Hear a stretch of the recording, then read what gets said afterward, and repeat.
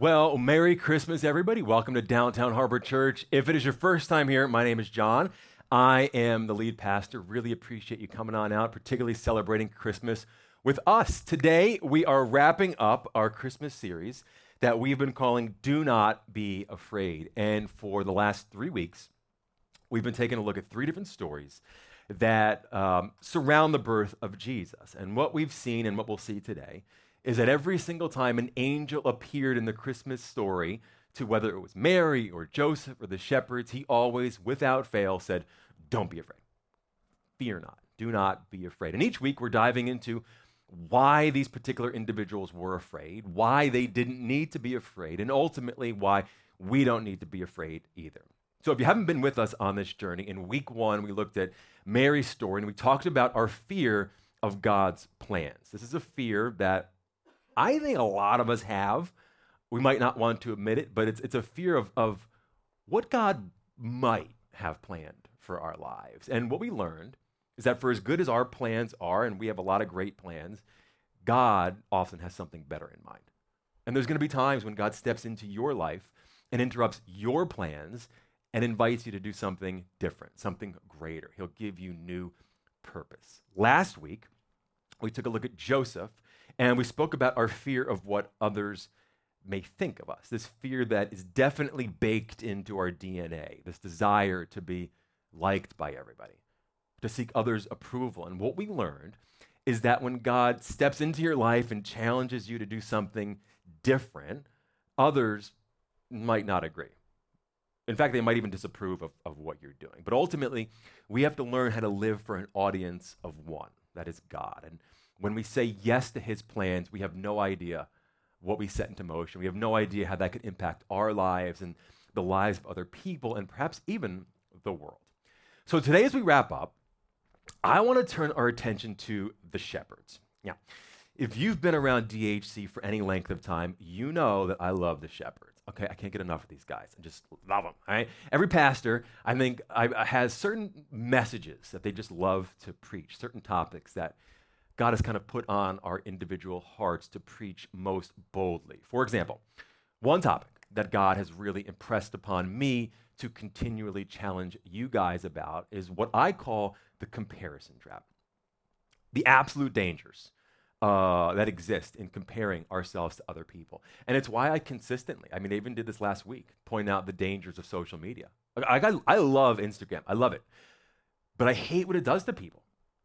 I hate that it kind of lures us into bragging. It lures us into comparing. And so often we find ourselves putting things out there for public consumption that are just simply not true. They're just a facade. And when you do that, you damage yourself. You damage other people. And I'm going to preach about it until they take my microphone away. But the other topic that God has put on my heart is the fear we're going to talk about today. And that is our fear of where we stand with God.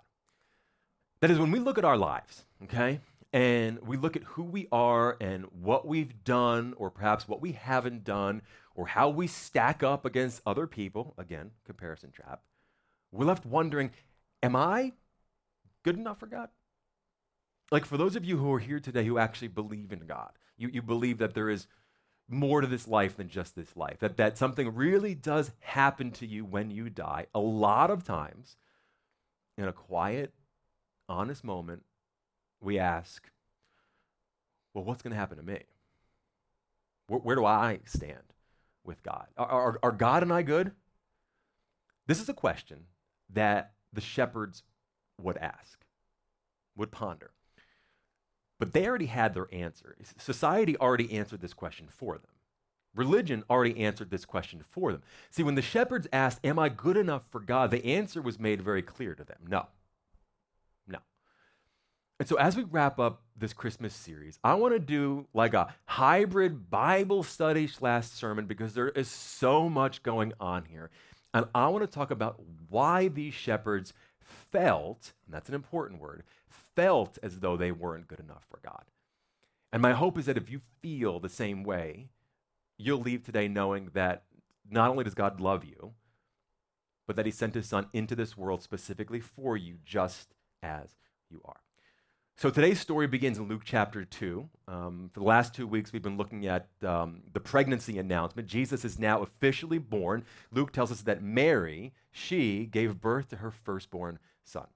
She wrapped him snugly in strips of cloth and laid him in a manger because there was no lodging available for them. So Luke paints this classic picture scene, the manger scene as we kind of call it. Now, to make sure we understand what we're looking at and what Luke was talking about, the manger is not this kind of barn thing. I think a lot of us think that's the manger. This is the manger right here. Okay? A manger is a feeding trough. So just think about that for a second. God himself is resting comfortably in a wooden box that animals eat out of. Meanwhile, our babies need organic Egyptian cotton sheets and sound machines.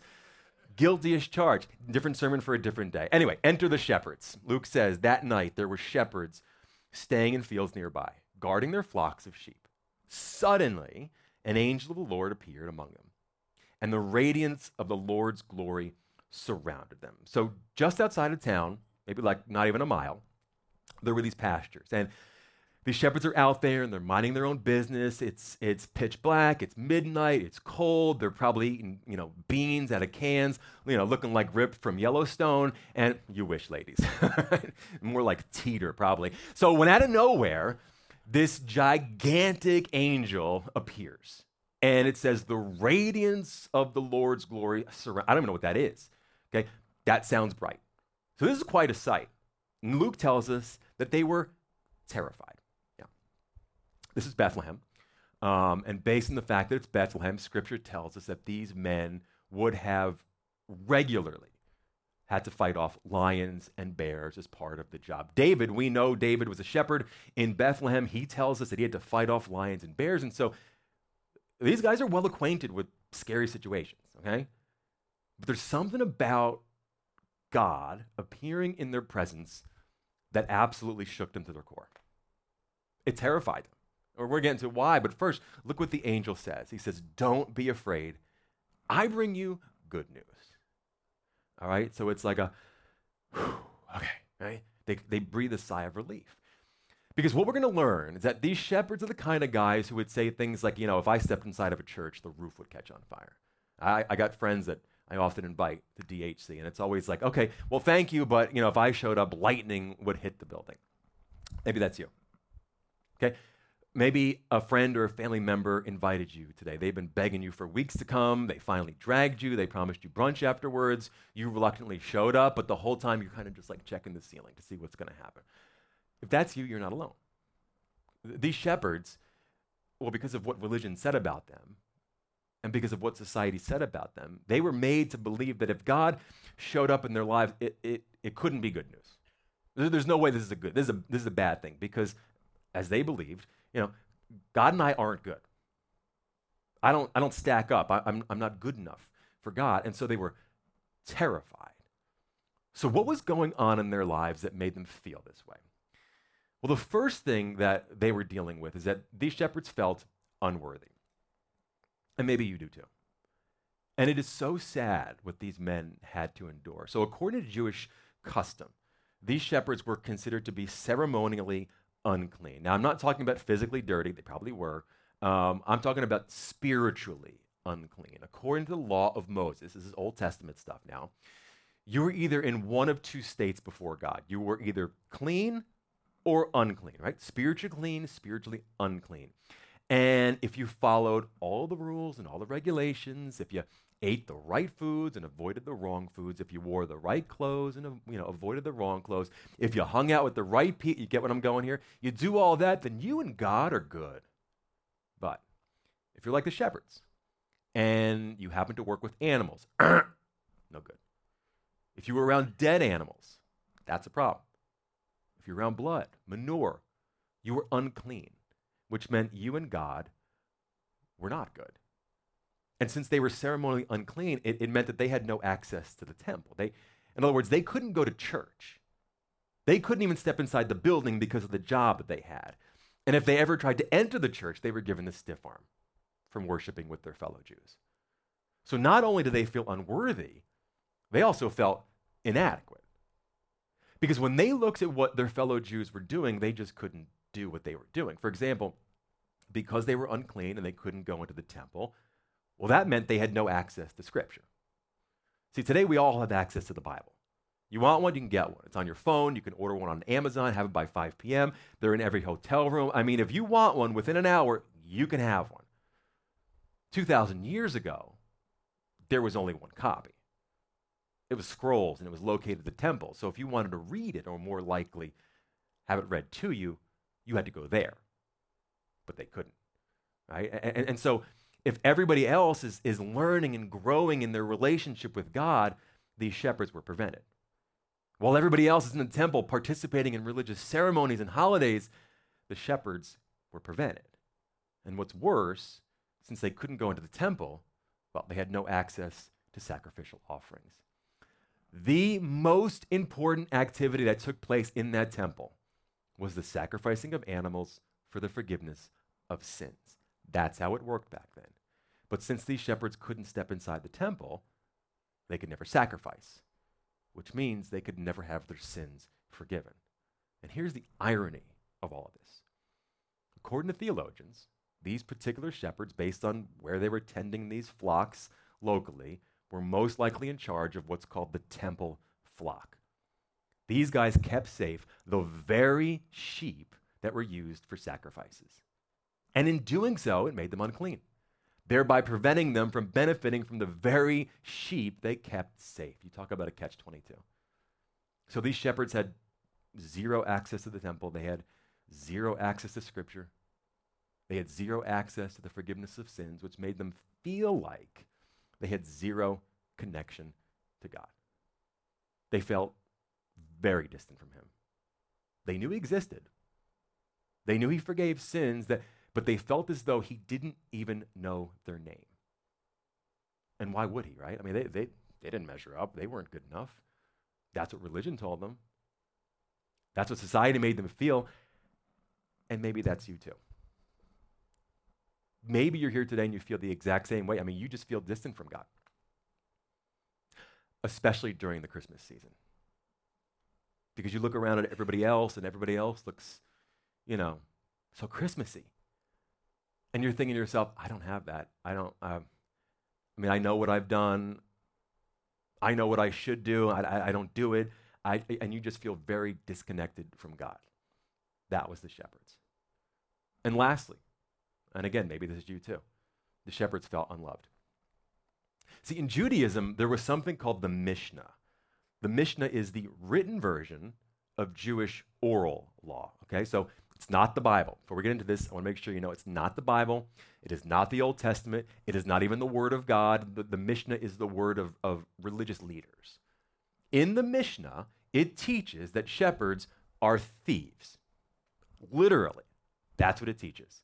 I pulled up the source so you can read it with your own eyes. The Mishnah states, one may not purchase wool, milk, or goats from the shepherds who tend the flocks of others due to the concern that they may have stolen these items from the owners of the flocks. In other words, it says, when you think of a shepherd, you should just automatically think thief. Like, we got zero proof that these goods are stolen, but based on the fact that they're a shepherd, you should just assume it's stolen because they're all a bunch of crooks. Mishnah also teaches that shepherds were incompetent.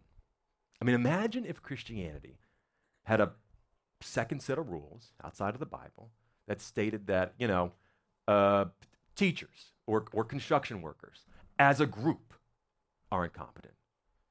In fact, shepherds were viewed as being so incompetent, so untrustworthy, that they weren't even allowed to give testimony inside of a court. I mean, these poor guys. They're made to feel so low, so unworthy, so inadequate, so unloved. It is no wonder that they asked a question that tragically some of you might be asking today. How could God love me? See, you might not be a shepherd, but you got some stuff going on in your life, don't you? And when you look back over your life, you've gone through some things. Heartbreak, abuse, your marriage is in a mess. There's addiction issues, anger issues. Maybe society looks at your life, maybe some church looked at your life and said, no, you You're no good. And you have been made to feel unworthy, inadequate, and unloved. See, religion and society told those shepherds, you can't go to God, okay? You don't measure up. You don't stack up. You and God are not good. These men felt like they could not go to God. So, God went to them. And he wanted to make sure they didn't miss it. And so he sent his most powerful angel to deliver the most powerful message the world would ever hear. Don't be afraid. I bring you good news that will bring great joy to all people. All people, okay? Rich, poor, young, old, shepherds, priests, kings, slaves, Democrats, Republicans. If you got a heartbeat, God's got some good news for you. That no matter what society may have said about you, no matter what some church may have said about you, no matter what your family may think of you, no matter what you may even think about yourself, God's got some good news for you. The Savior, yes, the Messiah, the Lord, has been born today in Bethlehem, the city of David. This right here amounts to the greatest announcement the world has ever heard. And God, in his infinite wisdom, who has been waiting for this moment since the beginning of time, hand delivers it to the shepherds, to the ones who are outcasts, to the ones who can't even step inside of a church, to the ones that nobody trusts. You see, God loves to blow away our stereotypes. He loves it. He loves to just surprise us with what he's going to do. But he's not done. Watch what happens next. Suddenly, it says, the angel was joined by a vast host of others, the armies of heaven, praising God and saying, glory to God in the highest heaven, peace on earth to those with whom God is pleased. So we just heard the greatest announcement ever. Now we're witnessing the greatest divine spectacle ever. Like, you got the resurrection and then this. And I want to make sure you really understand how spectacular this really is. When these men looked up into that sky, Luke tells us they saw a vast host of others. In the Greek, when Luke wrote this, he used the word stratia here, which means like constellations. In other words, there was many angels as there were stars in the sky. I can't even fathom what that would look like. And all I'm left to wonder is, why did God plan this divine display for such despised people? I mean, you think about it. You're going to make this announcement. He could have brought it to Caesar, the most important man in the world. He could have brought this announcement to religious leaders, but he brought it to the shepherds, the lowest of the low. Why?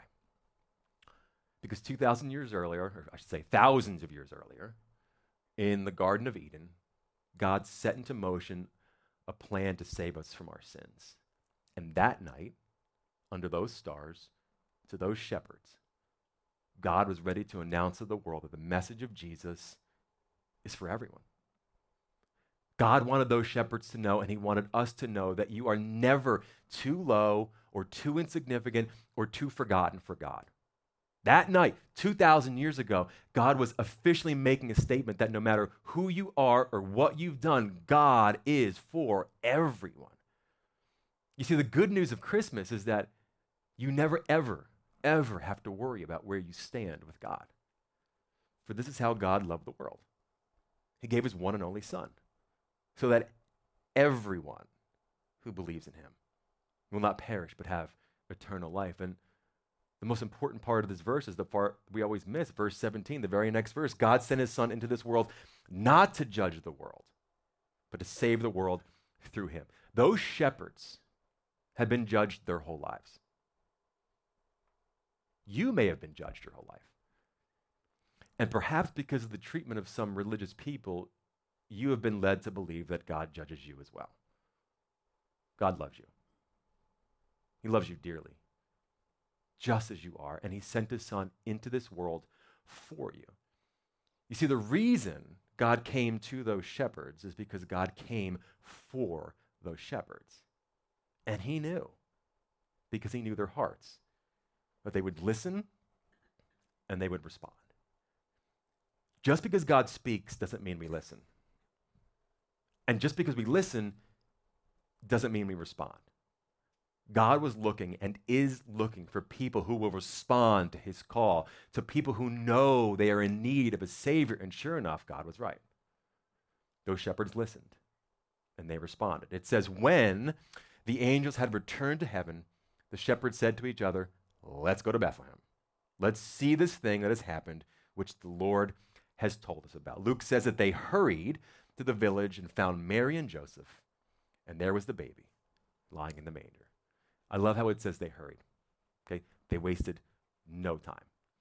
And when they got there, I can only imagine what it was like for those shepherds to peer into the eyes of the Savior, their Savior. Story wraps up.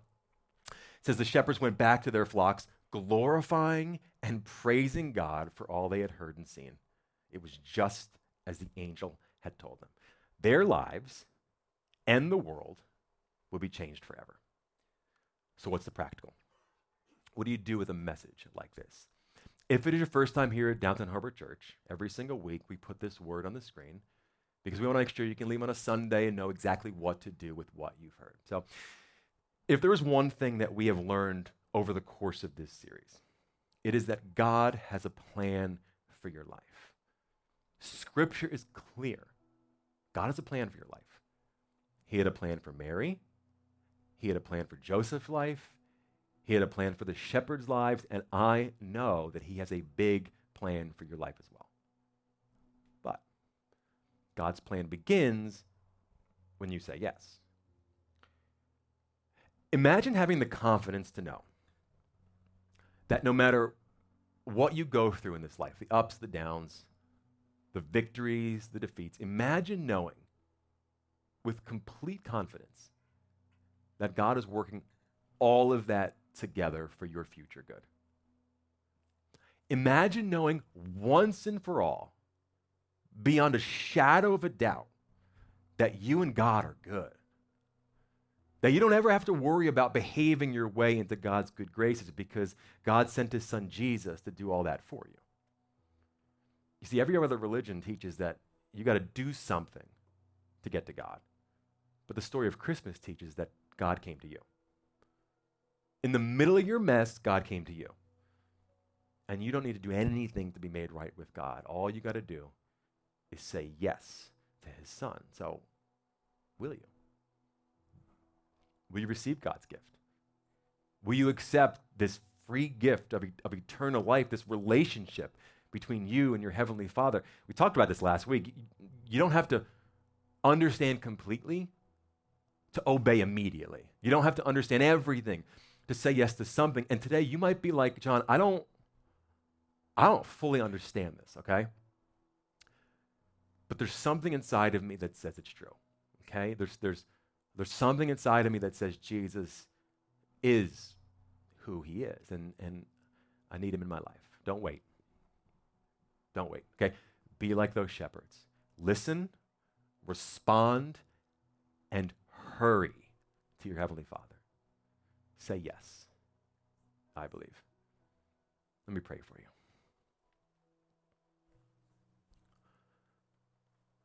Heavenly Father, it's difficult to put into words how grateful we are for what you did that Christmas Eve. Lord, you never gave up on this world. And from the moment it fell, you never gave up. You chased us down, and finally you sent your son to bring us home, God. And I pray that today, every single person in this room would say yes to him, would embrace this gift of salvation, eternal life, to entering into a relationship with you, one that starts today, immediately, and goes into eternity. Lord, we're just so profoundly grateful for everything that you have done and will continue to do in our lives and in this world. And we ask all of this in Jesus' mighty and powerful name.